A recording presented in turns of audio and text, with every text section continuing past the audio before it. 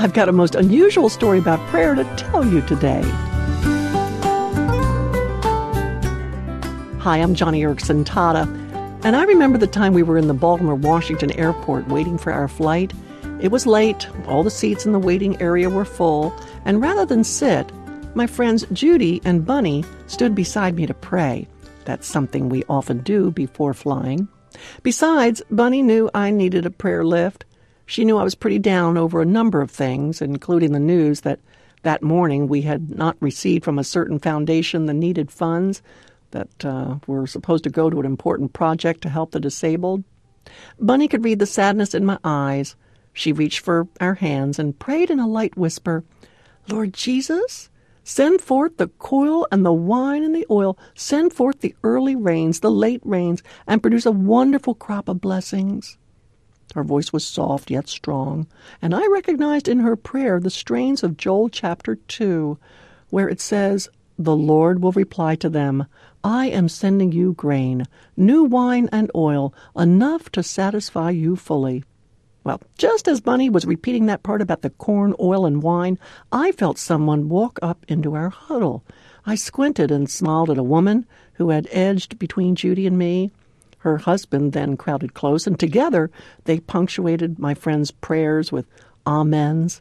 I assumed they had recognized me in my wheelchair, and when we finished, we hardly had time to exchange names. In the rush to catch their flight, I gave them a hug and a Johnny book that I happened to have with me.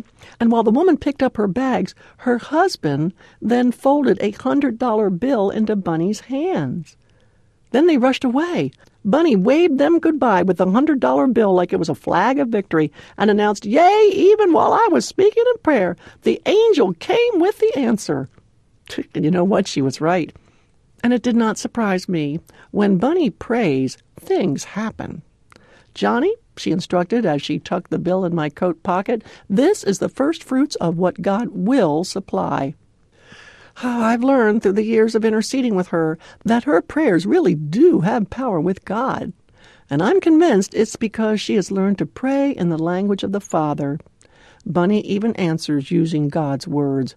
Her, quote, "Yea, even while I was speaking in prayer," was really a direct quote from Daniel chapter 9, verse 21. And I have learned to follow Bunny's lead and salt and pepper my prayers with the Word of God. It's a way of using God's language when we talk to Him. I've often teased Bunny that I hear God's accent when she prays. If praying, quote, "in the name of Jesus," comes as naturally as breathing, friend, we need to pray in the Word just as naturally. The Bible underscores that there are two things that God honors above all else, His name and His Word. Prayer that is spiced with His Word is prayer exalted. Oh, and another thing, don't forget, today is your last day to ask for this wonderful hardback children's book, My ABC Bible Verses.